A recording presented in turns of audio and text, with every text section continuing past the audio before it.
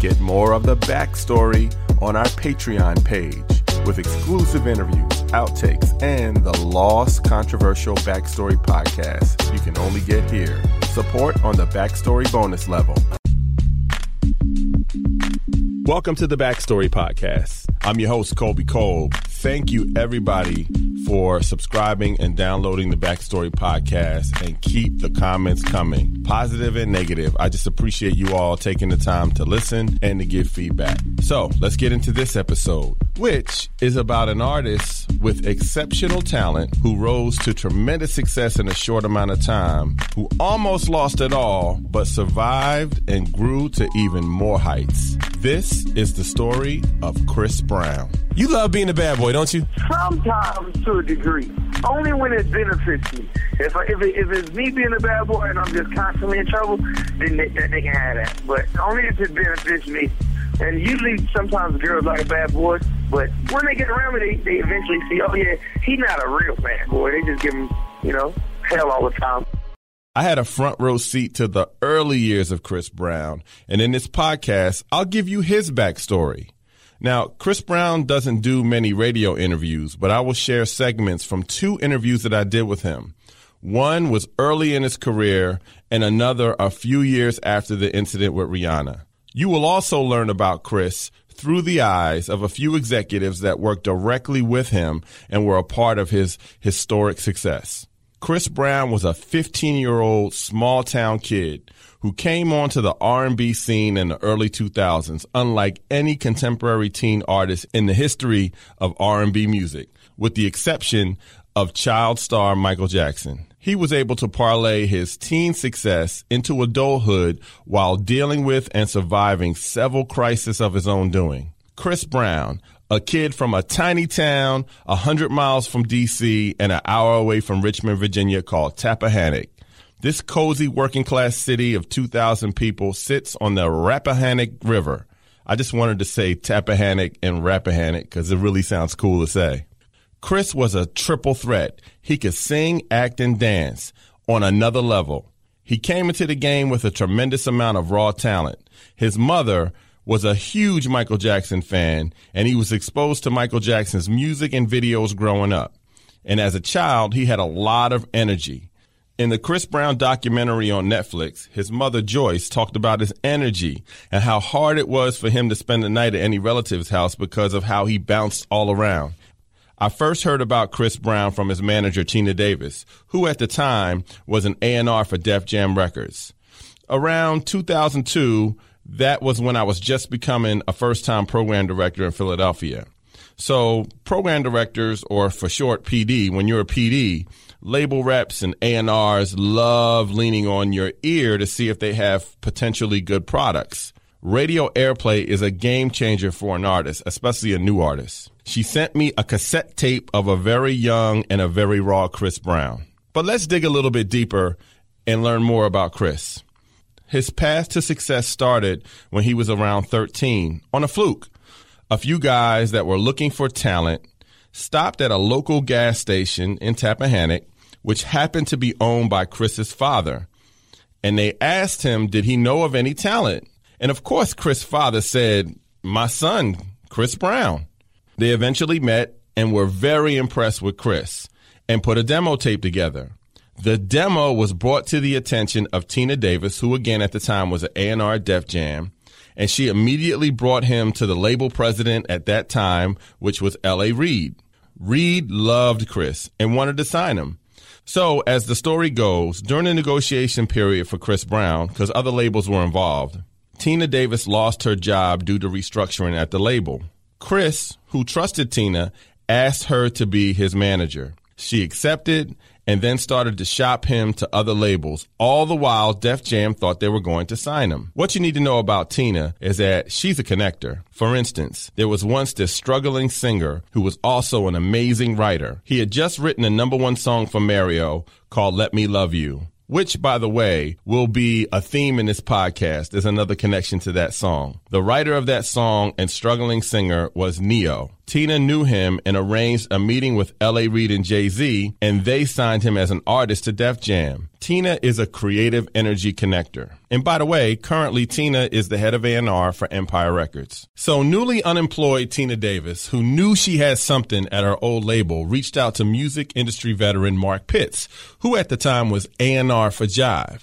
Now, Mark is currently the president of urban music for RCA Records and led the creative team behind the success of artists like Miguel, of course, Chris Brown, who we're talking about, Usher, Ciara, TLC, Anthony Hamilton, CeeLo Green, and so many more. Tina brought Mark a video of Chris Brown, and Mark liked him, but he wasn't sure of the music. At that time, Jive was coming off the tremendous success of teenagers Britney Spears and Justin Timberlake, who had tremendous solo success. And Chris liked what Jive was doing, especially on the pop side, and he really wanted to sign with them. Larry Kahn, who is currently the senior vice president of urban promotions for Interscope Records, but in the 90s and the early 2000s was a senior vice president at Jive Records, talks about his first impressions of Chris Brown. It was 2005. We had just finished our first merger with Arista, and we were getting to know Usher and Outkast and Anthony Hamilton, and we heard about this, great new signing that Mark Pitts had signed. Mm-hmm. This kid from, I don't even remember the name of the town of Virginia. Tappahannock. And we went down somewhere into Virginia. I don't remember if it was Norfolk or Richmond to meet him. They wanted me to meet him. Mm-hmm. And Tina was there and Mark was there. And, after listening to music and just vibing with him and watching him rock around the studio and dance around the studio, I definitely remember having that feeling like, oh yeah, this kid is born for this. Another industry veteran who has worked with Chris Brown from the beginning and still works with him today is Samantha Selawang, who worked her way up the ladder at Jive and transitioned over to RCA when they merged, and she is now the senior vice president of urban promotion at RCA. I used her government name, but everybody in the industry fondly knows her as Baby Sam, the hype beast. What up, Sam? She talks about her first impressions of Chris Brown. My first impression of Chris was when I first laid eyes on him. He was tall, giddy, funny, 15-year-old that was hyper, energetic, bouncing off the walls, fidgety, couldn't keep his hands from drawing or tagging or marking up something. He was always dancing. So when I first met him, I said, yo, we are about to have a lot of fun with this kid. He's something kind of special. He's a little different, and he was fun. The first time that I really got a chance to just sit and talk to him was really, we hadn't put out a record yet, and I was talking to him and I was asking him, Chris, what do you want to do and how do you want to infiltrate this music business? And he was just like, I know what I want to do. When I first started, I was in high school and I was a rapper, but none of the rappers were really pulling girls. And I just really want to pull girls. So now you're starting to get a little bit of a buzz of early Chris Brown. He had a choice to make, Def Jam or Jive. The legend himself, L.A. Reid, really wanted Chris Brown on Def Jam. And he had Jive Arista artist Usher, who was a protege of L.A., give Chris a call. In the Netflix documentary about Chris Brown, Usher talks about that conversation. According to Usher, it was no pressure on where to go. Chris was just excited to get a chance to talk to Usher, who was somebody else that he admired at that time as an artist. So let me just paint the picture about Jive at that time. They were coming off the tremendous success of teen acts Britney Spears, the Backstreet Boys, NSYNC, then a superstar solo career from NSYNC lead singer Justin Timberlake. I don't know this for a fact, but Chris had to be impressed with what Jive was doing, especially on the pop side. And remember, he was a huge Michael Jackson superfan.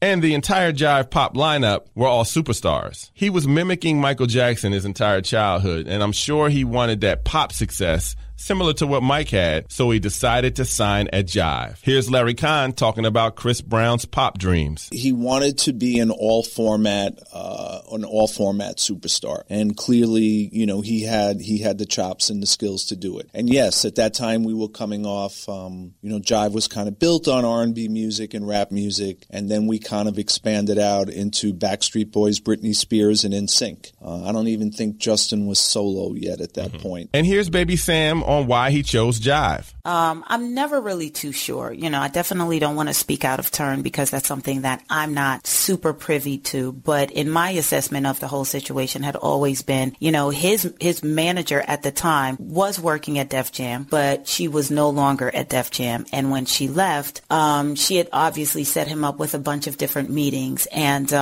when he came to Jive Records, Mark Pitts, who had worked with people like Usher, probably made Chris feel a little bit more comfortable that this is a label that would understand how to transition somebody who started off very young. Usher started off when he was 12, 13 years old. So here's Chris, a 15, 16-year-old coming into the game. He would have felt a little bit more comfortable dealing with a label that understand how to transition young male R&B singers and turning them into older male R&B singers and still having a very successful career doing it. Chris Brown was now the latest artist on Jive Records, and the Jive team was eager to unleash him on the world. Here's Baby Sam again talking about the label's initial approach with Chris. The label's approach to promoting Chris was very simple. It was organic, grassroots. Literally, it was turning one person a fan at a time. He started doing small mall tours. We were in the smallest markets. We would have him do these little performances in front of one of like the big chain stores, whether it was like Belk or something like that. And he would do 2 shows throughout the weekend. And the way that we approached it was really, at that time in 2005, we didn't have social media. Our social media was 106 & Park, videos and things of that nature. We always knew that Chris was really visual. It was very creative. His own concepts themselves, we knew that we had somebody who understood how to translate that visual to his kind of an audience. So clearly he became a 106 & Park darling. As we shipped out the single, his first single, we went market by market. We would take him to radio stations. We would do shows. And this was really like that first groundswell of artists that were creating these fans. And this was really the birth of Team Breezy. They were creating these fans. They saw him on 106 & Park in the video. So our approach was really a grassroots, going neighborhood to neighborhood, city to city, market to market, and Chris was everywhere. So once he was signed, Chris lived in the studio, working with great young producers like Scott Storch, who happened to be a Philly kid, who was an early member of the Roots crew. Now, the cool thing about Scott Storch was, yes, he was a part of the Roots crew, but he left them, went to L.A. to work under Dr. Dre. His first major song working with Dr. Dre was Still D.R.E. from the 2001 album from Dr. Dre, which came out in 1999, if that makes any sense. But we like to call this album The Chronic 2. And by the time we get to the early 2000s, Scott was on fire as a producer. He had a huge success in 2004 with the iconic track from Fat Joe's Terror Squad, Lean Back. He also produced Baby Boy, Naughty Girl, and Me, Myself, and I from Beyonce's debut album, which helped catapult Beyonce as a solo artist. So anyway, back to Scott Storch. Scott also had other big songs at that time, including Candy Shop and Little Bit from 50 Cent's second album. Scott also produced the #1 smash, Let Me Love You from Mario. See, I told you there was kind of a theme with that song. So Let Me Love You from Mario is a combination of Mario, Scott Storch, and Neo. Those 3 combined to make that record, and that record is timeless. So Scott Storch was the go-to producer in 2004. And he was commissioned to do several tracks on Chris's debut album, including Run It. Larry Kahn talks about that first single. I clearly remember the energy around the building. There was a lot of pressure that we have to break this record, that we have to break this kid. I clearly remember that we went urban and rhythm. We went for attacking urban and rhythm at the same time. Mm-hmm. And I clearly remember, that, because it wasn't my station, that the first really big major station to stamp it was Cube in Seattle. Wow. And I remember feeling intimidated by that because that clearly was a crossover station. Right, and they were looking for you to break it. Yes, yeah. Yes. So the pressure was really on. You bring Chris into a room, and I don't, to this day, and I've seen this phenomena, a number of times in my career. I don't quite know what to call it, if it's a twinkle in their eye, if it's the energy. There's kind of a no fear, happy attitude that these stars have. And Chris clearly had that, and he clearly was able to convey it to everybody we took him to meet. Run It went platinum and was number one, not just on the R&B charts, but number one on the Hot 100 charts. Not bad for a debut single. The world was now introduced to this kid who was not only a good singer, but he was an amazing dancer. That particular song and Chris Brown resonated with teenage girls around the world. The video was an introduction of a young, handsome, fresh-faced kid who could dance unlike many of the artists out at that time. Chris Brown was an immediate star. Now, again, I knew about Chris early because Tina would send me cassette tapes and ask me my opinion of him before he even got signed. So when he was ready to hit the road, I embraced him and gave him one of his first interviews. I remember the first time I met him and his mother Joyce was on the road with him early on. He was just 16 and just coming out and had so much energy. Run It took on a life of its own. I immediately booked him on my back-to-school concert in the fall of 2005. Also at that time, there was an R&B singer on Def Jam. She was new to the game, just like Chris was new to the game. But she ended up having more of a reality TV career than a music career, and her name was Tierra Marie. She had a hot song out too, but it wasn't on the level of Run It. I had them both perform on my back-to-school show in Philly in the fall of 2005. I had automatically scheduled Chris to close the show because I knew the energy he would bring would just be off the charts. Tierra's team was kind of insulted. They insisted that she close.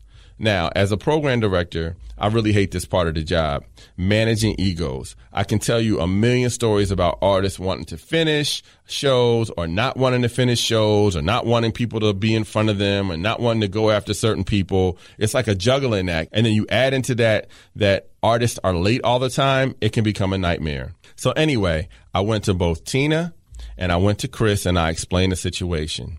They were so cool. The one thing I remember about Chris more than anything at that time was he was so humble. He was just a nice kid. Like, he just made me feel like he was my little brother. So I would be like big bro to him when I would talk to him. And they were so cool and so laid back. And frankly, they was like, okay, fine. I'll go on first and she can close. So Chris hits the stage and shuts it down, then announces at the end that he'll be signing autographs in the back of the room. Tierra goes on next. And it's 40 to 50 girls watching her, but in the back of the room, there were 500 girls in line to get an autograph from Chris. I get a laugh at that one. His star ascended so quickly. I had never really seen anything like that up until that point in my career. Later that fall, on November 25th, 2005, Chris Brown released his self-titled debut album. It sold 154,000 albums in the first week, which is unheard of for an R&B singer, but a kid R&B singer, that was a big deal. Fueled by Run It, of course, and his second single, Yo, Excuse Me, Miss, which was produced by some Philly guys named Dre and Vidal. Now, let me tell you something about Dre and Vidal. Their first big break came when they produced a song for Michael Jackson. Yeah, I said that correctly. Two kids from Philly who love music ended up becoming producers, and they helped resurrect Michael Jackson's career in 2001 with a song called Butterfly, which was also written by Marsha Ambrosius from Floetry. You got to hear them tell the story of doing a song with Michael Jackson. Dre and Vidal also produced Poppin' on the Chris Brown album. Now, some of the other tracks on the debut album that really got people's attention was Gimme That and Say Goodbye, which ended up becoming another pop hit. This debut album was an immediate success. Just from the energy I was getting from him, Chris was a super creative. The energy was off the charts. And at such a young age, he would direct several of his videos, including the video for Gimme That, which featured Lil Wayne, who was ascending himself on the rap side. In 2013, when I interviewed Chris, he talked about directing Fine, which was like his version of Smooth Criminal, a Michael Jackson mini movie, which was a classic. Here's Chris Brown on directing. How I think as far as being a director sometimes or trying to be creative, I don't want to incorporate it as far as Moonwalker. I would definitely say Michael Jackson has set the tone for being able to be a great entertainer and achieve anything you want as an entertainer. So I think for me being on behind the camera and in front of the camera on this one, I'll be able to shift and make a different version of how my fans and how my audience will perceive it.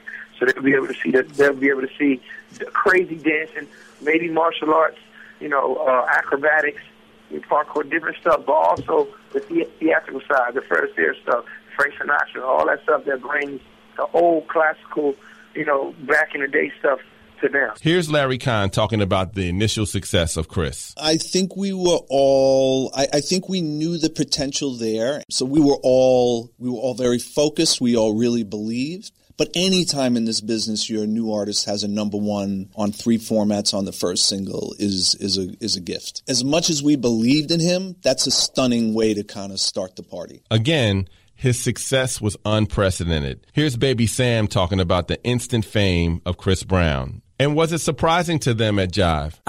Chris's initial success wasn't a surprise to us, only because, like I said earlier, Chris worked for it. Here's an artist that when we needed them to show up, whether it was a show for radio, for press, when they were doing touring or things of that nature, Chris was everywhere, and he was making himself accessible to his audience, to his direct fans. He was connecting to a group of, at that time, early Team Breezy, the day one Team Breezys. He was literally building a tsunami, a mob.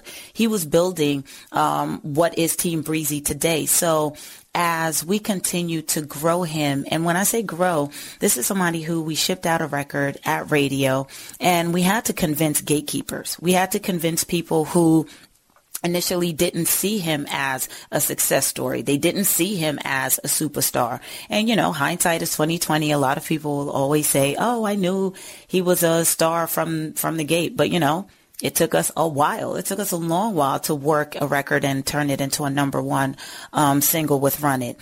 But it was station after station once they started to see the response and they started to see him deliver. You have an artist who can have a great song. Here was an artist who had a good song with Run It, but when he came into the market, he could actually perform the song. He sang live, and as he was singing, he was dancing. As he was dancing, he was shooting girls with that killer smile that they just loved, and they would swoon and all of that. So you had all of these elements that were creating this superstar, and it was city to city, market by market, fan by fan. They all gravitated towards him. So no, I don't think I was ever really surprised at his success. I'll keep mentioning this, but Chris was just such an amazing dancer. I remember at a VMA performance he had early in his career, the camera panned to Justin Timberlake after that, and Justin couldn't believe how good a dancer his label mate was. In this moment at the VMAs, you'll have to Google it to see Justin Timberlake, what he was saying, but he was just blown away because it was really a phenomenal performance. I mentioned earlier that Chris was a triple threat. He could dance, he could sing, he could act, but he could also paint. He was a really good artist too. I'm telling you, the guy was just super talented. And he designed many of his album covers. I asked him in that interview in 2013 about art. Well, art for me is just like an outlet. So a lot of the times I don't try to capitalize off of it by getting money or anything because it comes from the heart, it's natural. So like I go and paint or if I collab with another painter, usually we'll donate all that to either my charity, the Symphonic Love Foundation, or like I'll donate to mutual charities. Like I just did a 24-foot canvas like maybe a week and a half ago. And we're going to cut it into 4 pieces. So when we cut it into 4 pieces, is 2 is going to Elton John's, foundation for AIDS, and then my other 2 are going to my foundation. So every time I just paint, I just do it to be creative and to inspire my other audiences or whoever likes paint. And that's just another hobby I love to do. So let's get back to the aftermath of Chris's debut album. During that time, I was working with the Philadelphia 76ers, helping them to book post-game concerts. Now, I asked Chris early on if he'd be willing to do a game. And when I asked him, he wasn't the superstar that he became, but it really happened so quickly. But he still made the commitment to me to do that show. It was January 9th, 2006. The Sixers were playing the Seattle Supersonics. Remember them? Of course, the Seattle Supersonics are now the OKC Thunder.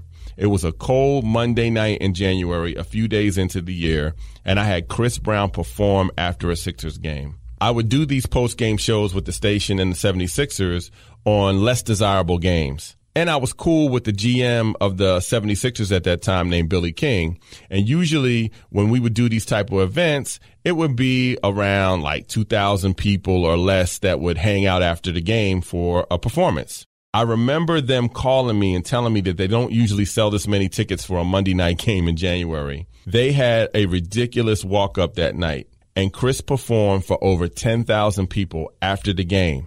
Keep in mind, it's a Monday night in January. It's a school night, and folks stayed till like 10:30, 11 o'clock to see this boy perform. Even Chris in that moment was so surprised by the size of the crowd. Later that spring, I get a call from Chris Brown on my show. On this day in May of 2007, it was a week past his 17th birthday. He had just found out that he had gotten several BET Award nominations. For a kid from rural Virginia, this is a major deal.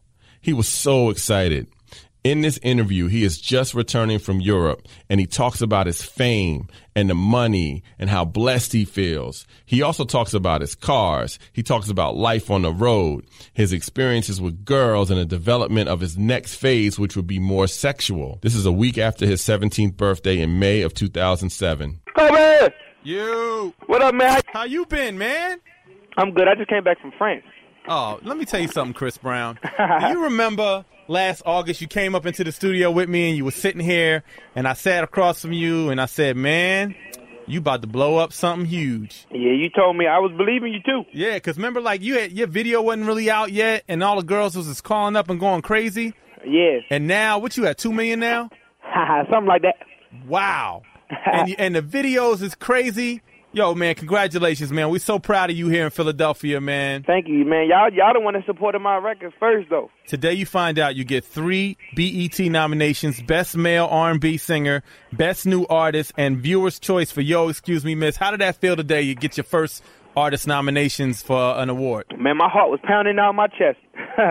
So I was just really excited. I just wanted to be like out there as an artist. I really want to thank BET because that like really showed me that they appreciate me. Now, are you going to perform on the BET Awards? Hopefully, it isn't etched in stone yet, but hopefully I can get on stage and perform. Did you direct the video for Gimme That? Yep. Oh, you a bad boy, man. You a bad boy. Me and Eric White, like the whole concept and idea was mine. Then, like Eric White put some of his visual techniques into it, and then from there, I got behind the camera and told him what shots I wanted and stuff like that. You did a great, man, and that's a great video.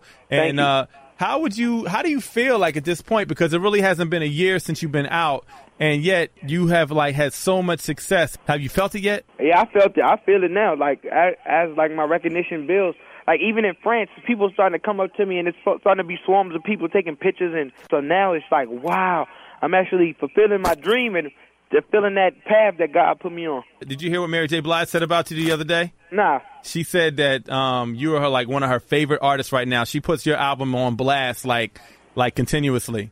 Oh dang, that's more props to Mary. I love Mary. Like she's the queen. So if I get the say so and the green light from Mary, I know I'm doing something good.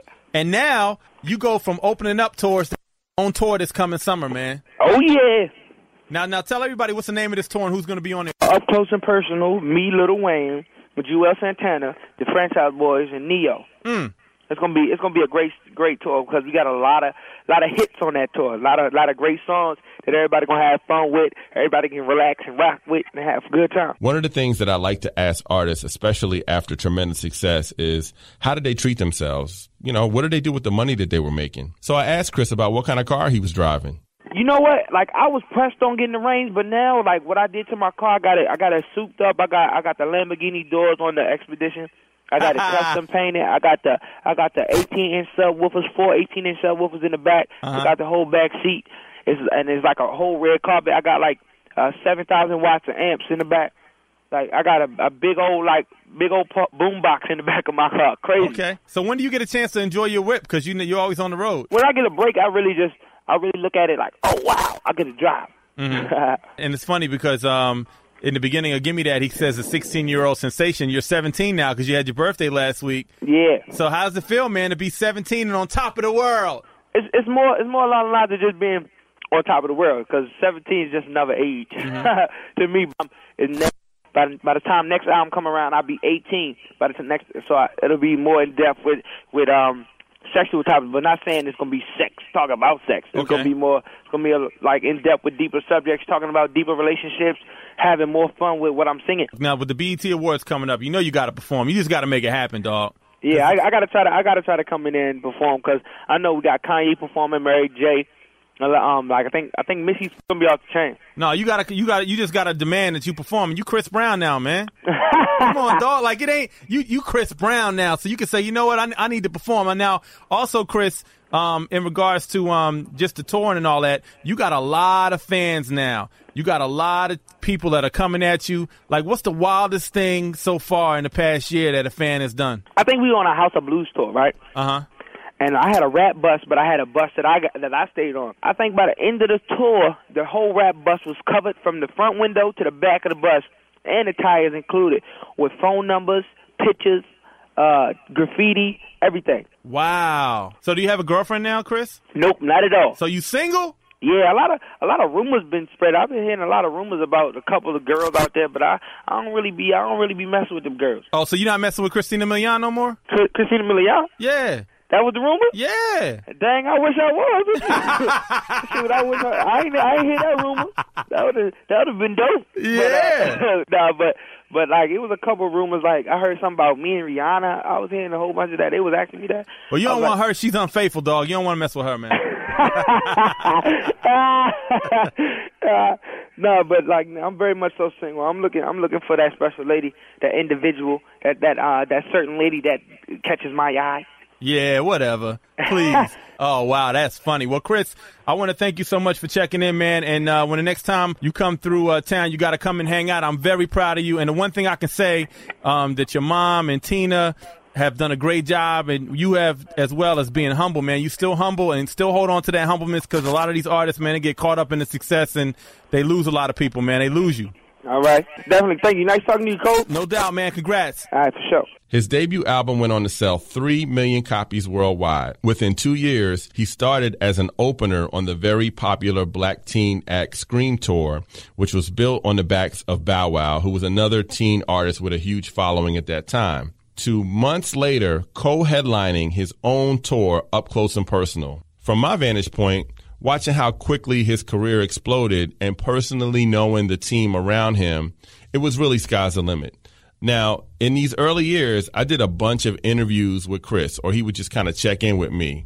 And his fans would stalk my show, and I would arrange several events around Chris for listeners to interact with him. During the Chris Brown era, I would use tickets and meet and greets as passes when we would speak to students. We would always do these presentations, and I would tell the young people to make sure that they paid attention because I had prizes to see Chris Brown. I really wanted them to absorb what we were telling them, and I knew if I would use tickets and meet and greet passes that they would really pay attention and they would absorb the messages. It was a win-win situation. Because of my relationship with the label and my relationship with Chris's management, I would always get extra tickets and extra meet and greet passes, so I'd always reward certain students I would come across who maybe had challenges or maybe needed some incentive to get good grades. Sometimes I knew teachers that I went to college with, people that I went to school with that were teachers would say, man, I got this student. Can you help me out and get me some Chris Brown tickets? Because I really wanted to give them this incentive. And I had no problem doing that. I was all for helping young people out, because I remember growing up, nobody was doing that for me. So I figured, hey, man, this is the right thing to do. Many of these students that I'm talking about and when I was giving out these tickets are all grown now. They're out of school and adults, parents themselves. And every once in a while, over the years, I will come across one of them and they'll pull me aside to tell me a Kobe Kolb, Chris Brown story. Sometimes you don't realize the impact you're having through small gestures. I was at the Roots Picnic in Philly last summer, and I came across this young lady named Kim, whom I spoke at her school, and I gave her tickets to the Chris Brown tour, and I allowed her to meet him backstage. Here is her Chris testimony. So 10 years ago, you had me meet Chris Brown. I was a crazy Chris Brown fan. This is like when he first came out, and you got me to meet him at his Up Close and Personal tour about like 10 years ago. And I will never forget that because I was a big fan. And thank you so much still. You got pictures of it, right? I think I do. I don't know. Coming from this small town to the world stage in such a short amount of time is a lot for anyone to manage. But for a 17-year-old, I'm sure it was tough. He started working on his second album in 2007. The second album for an artist after a very successful debut is so hard to pull off. They call it sophomore jinx. There are so many one-album wonders in music. So the pressure on the second album is immense for any artist, but for an 18-year-old, it had to be tough to navigate. On November 6, 2007, 2 years after his debut album, Chris unleashed his sophomore project, Exclusive, featuring the hit Wall to Wall and Kiss Kiss, which was his second #1 R&B record.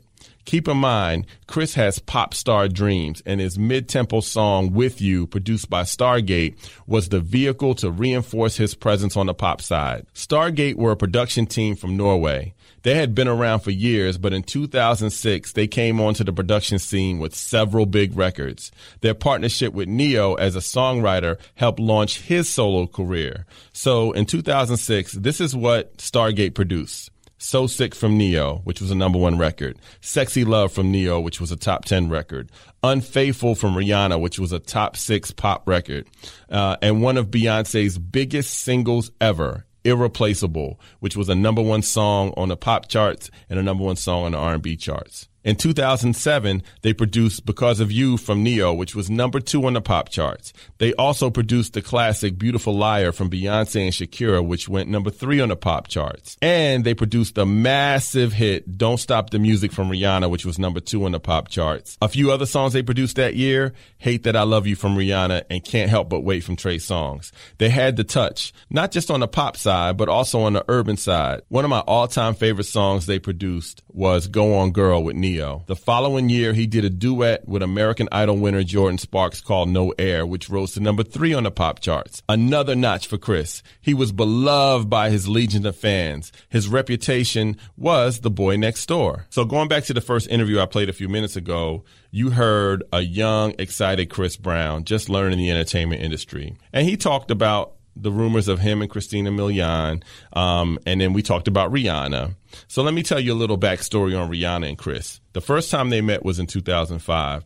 Rihanna and Tierra Marie introduced Chris at the Vibe Awards that year. Wow, remember the Vibe Awards? In 2007, they performed a back-to-back set on the Video Music Awards. He did a ridiculous dancing performance to Wall. And then Rihanna comes on after him to do her chart-topping smash Umbrella. Rumors started to rumble about them dating. In 2008, they were public with their relationship. And for her fans and for his fans, it was a hot topic. So that year, they vacationed together in Barbados, and the pictures of them playing in the pool went viral. So keep in mind, there was Jay-Z and Beyonce, who had been married a few years earlier. They were like the veteran married superstars of hip-hop and R&B. And then there was Chris and Rihanna, and some people labeled it Kriana. It was like the younger version, and they dubbed them the Prince and Princess of R&B. It made for gossip, but they were in love, and a lot of people liked it. It was just cute that these two young up-and-coming artists were dating. Now, young love can be cute, but young love can also be a lit stick of dynamite. And in early 2009, things exploded for Kriana. There are varying explanations on what caused the blow up. But on February 8th, 2009, Chris and Rihanna attended the annual Clive Davis pre-Grammy party. And at some point, things went south between them at the party. So they abruptly leave together and in the car start to argue, and it got physical. Chris assaulted Rihanna in the car. She was badly injured. In that moment, Chris Brown, the boy next door, was arrested and charged with felony assault, and his image was forever changed. He was very apologetic to Rihanna and publicly admitted he made a mistake. Chris pled guilty and managed not to get jail time, but he was sentenced to 5 years of probation in addition to counseling and community service. Meanwhile, the backlash on his career was swift. Many radio stations banned his music, and as the months went on, his reputation continued to suffer. So, Chris, recognizing that things weren't going so well for his career, released an apology video explaining what happened and how he was sorry. I am very sad and very ashamed of what I've done. My mother and my spiritual teachers have taught me way better than that. I have told Rihanna countless times, and I'm telling you today, that I'm truly, truly sorry and that I wasn't able to handle the situation both differently and better. I recognize that I've truly been blessed. I've been blessed with a wonderful family, wonderful friends and fans. God has been generous in giving me the ability which has brought me fame and fortune. I've done a lot of soul searching, and over the past several months, I've talked with my minister and my mother, and I've spent a lot of time trying to understand what happened and why. I've let a lot of people down, and I realized that, and no one is more disappointed in me than I am. As many of you know, I grew up in a home where there was domestic violence. And I saw firsthand what uncontrolled rage could do. I have sought and I'm continuing to seek help to ensure that what occurred in February can never happen again. And as I sit here today, I can tell you that I will do everything in my power to make sure that it never happens again. And I promise that. What I did was unacceptable. 100%. I can only ask and pray that you forgive me, please. Later that fall, Chris released his first single, I Can Transform Ya, from the Graffiti album. The response was underwhelming to this album. It was definitely too soon for him to come out. The Graffiti album creatively was his weakest. It was just okay, and there is nothing okay about Chris Brown. Also during this time period, Michael Jackson died, and this hit Chris hard. They had actually interacted a few times, and I'm sure it was a lifelong dream to meet Michael Jackson. But then when Michael Jackson died, there was one artist that could give a dance tribute to Michael Jackson unlike anybody else, and that would be Chris Brown. The death of Michael Jackson hit Chris hard, but due to his situation with Rihanna, he wasn't called upon. Again, he was a super fan of Michael Jackson, totally inspired by Michael Jackson. He probably didn't even have to practice any of Michael Jackson's routines. It's said that time heals all wounds. The following year, at the 2010 BET Awards, Chris did a Michael Jackson salute for all the world to see. I got to commend Stephen Hill from BET because there was a lot of pressure on him not to put Chris on that show. People were just very upset about what happened between Chris and Rihanna, and they wanted him totally banned. But Stephen Hill didn't see it that way and gave Chris this opportunity. So Chris performs Remember the Time, Smooth Criminal, Billie Jean, including the famous moonwalk, and then he does Man in the Mirror. The performance was amazing. You got to go back to YouTube and try to pull this performance up. It was crisp and detailed, unlike any of the other salutes that had happened previously for Michael Jackson. Michael Jackson's a hard artist to salute, especially just the combo of the dance and singing and all that. But Chris Brown nailed it. Then, while singing Man in the Mirror, it was like the previous 18 months of stress, anxiety, depression exploded on screen for the world to see. You don't really see this with an artist because they're so protective of their image. But Chris Brown breaks down and cries on stage while singing Man in the Mirror. He's crying uncontrollably. You can Google this and see it. And the audience warmly cheers him on. It was an important moment for him in the comeback. The incident with Rihanna changed Chris. He no longer did interviews. He wasn't used to being on the defensive, and he couldn't grasp the total backlash he was getting because it would come from all over. See, in America, we love to build people up, only to tear them down, then to build them back up again. But when the tearing down happens, many never come back from that. He was guilty as charged, and he knew it, but it wasn't easy for people to forgive. His fan base was loyal, and Team Breezy kept him optimistic. It was right around this time he did a mixtape with up-and-coming rapper Tyga and put out a song called Deuces. This was Chris being unapologetic about who he was and how he felt about people that were against him. 2 fingers, Deuces. It was the story of a guy in a relationship who was tired of all the drama and he chucks the deuces. Some say this was his breakup song to Rihanna, but the song was a #1 R&B smash, his first in 4 years, and it was a top 10 pop record. The song was hot, and it was authentic, and he, Chris Brown, was being himself again. The comeback was happening in real time. Later that year, Chris starred alongside the late Paul Walker, Idris Elba, T.I., and the action movie Takers. This was well received, and he started working on music. Social media was now the thing, and Chris would express his feelings, but also see how others felt about him. But he was unapologetic. There would unfortunately be a few incidents along the way, including some sort of altercation that happened in Washington, D.C. with a fan that put Chris in jail for several months. You see, Chris was no longer the boy next door. He was more like a bad boy now. In the next few minutes, you'll continue to hear clips from my 2013 interview with Chris. Now, this was after all the drama. Again, he wasn't doing many interviews, but due to our history together, he was okay with me talking to him. And I asked him about his bad boy reputation. If it's me being a bad boy and I'm just constantly in trouble, then they can have that. But only if it benefits me. And usually, sometimes girls like a bad boy. But when they get around me, they eventually see, oh, yeah, he's not a real bad boy. They just give him, hell all the time. In 2011, Chris released his fourth album, Fame, with the lead single Look at Me Now, featuring Lil Wayne and Busta Rhymes. It wasn't an R&B record. It was a hip-hop record, again showing how talented Chris Brown was. The song was another #1 monster record for Chris. Another song on that album, She Ain't You, which featured a sample of Michael Jackson's Human Nature, was another big record. And on February 12, 2012, 3 years exactly after the infamous moment with Rihanna, Chris was welcomed back to the Grammy stage, and he won R&B Album of the Year. And he was back in a good place. I asked him, who was the real Chris Brown? For everybody that meets me and can actually have even a 2-second conversation with me, you'll know a genuine person, or you'll know who I am. And, for me, it's not my goal to walk around. Everybody's going to have haters. Everybody's going to have people that's going to say whatever it is. My job is to only continuously make them upset. You know what I'm saying? Right. Like, the people who hate and the people who are mad at me, my job is to continue to do what I'm doing and make them even more mad. I love making them mad. It's amazing to me because the people who love me know that it's genuine, and everything that I'm doing is trying to uplift everybody into a positive way.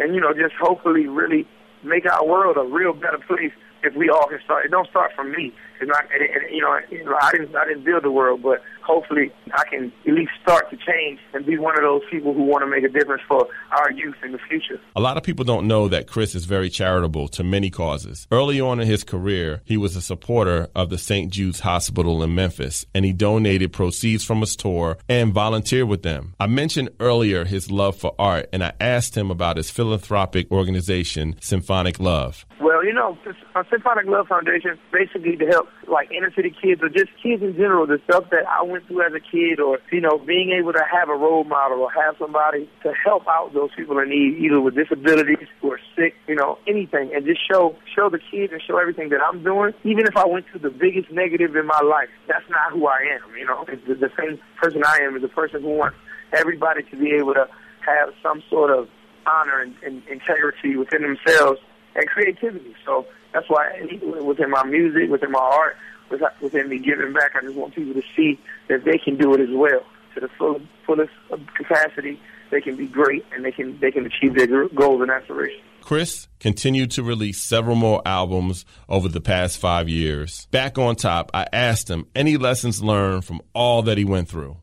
For me, it's still a struggle. It's not everything's not peaches and cream all the time, but I'm just thankful for where I'm at. It's not even more of a surprise. It's just that I'm thankful to be able to still be able to do my music and put a smile on people's faces, and then take care of anybody that's with me, take care of my mom, being able to do the stuff that as a young guy, 23, 24 years old, most guys don't even have this thing. They worrying about college tuition, or they worrying about papers, exams, and all this other stuff about themselves. I have a bigger responsibility to the world and to my immediate family and the people that I care about. So, the biggest lessons that I learned that I have to use my head, because whatever decision I make affects everybody else. It doesn't just affect me. So that's the only thing that I would have to really know and learn. And so I'm just looking forward to being more positive. We are now 13 years into Chris Brown's career. Baby Sam on his longevity. The key to Chris's longevity is a few things. Chris is a very hard worker. And the key to his success has always been the fact that he never stops. He never stops. And never stops, not in just the music, but in his creation. He creates all the time. And the one thing that kid has always believed in is himself. Very much so. From day one, there was never any question. He never doubted himself. So I think that's definitely the key to his success. Thank you, Baby Sam. That is the story of Chris Brown. Thank you all for listening to the Backstory Podcast. I'm your host, Kobe Colbs. Special thanks to Baby Sam, Larry Kahn, Chris Brown, and DJ 1+2. Coming up on the next Backstory Podcast, The Roots. Yo, dig it, The Roots.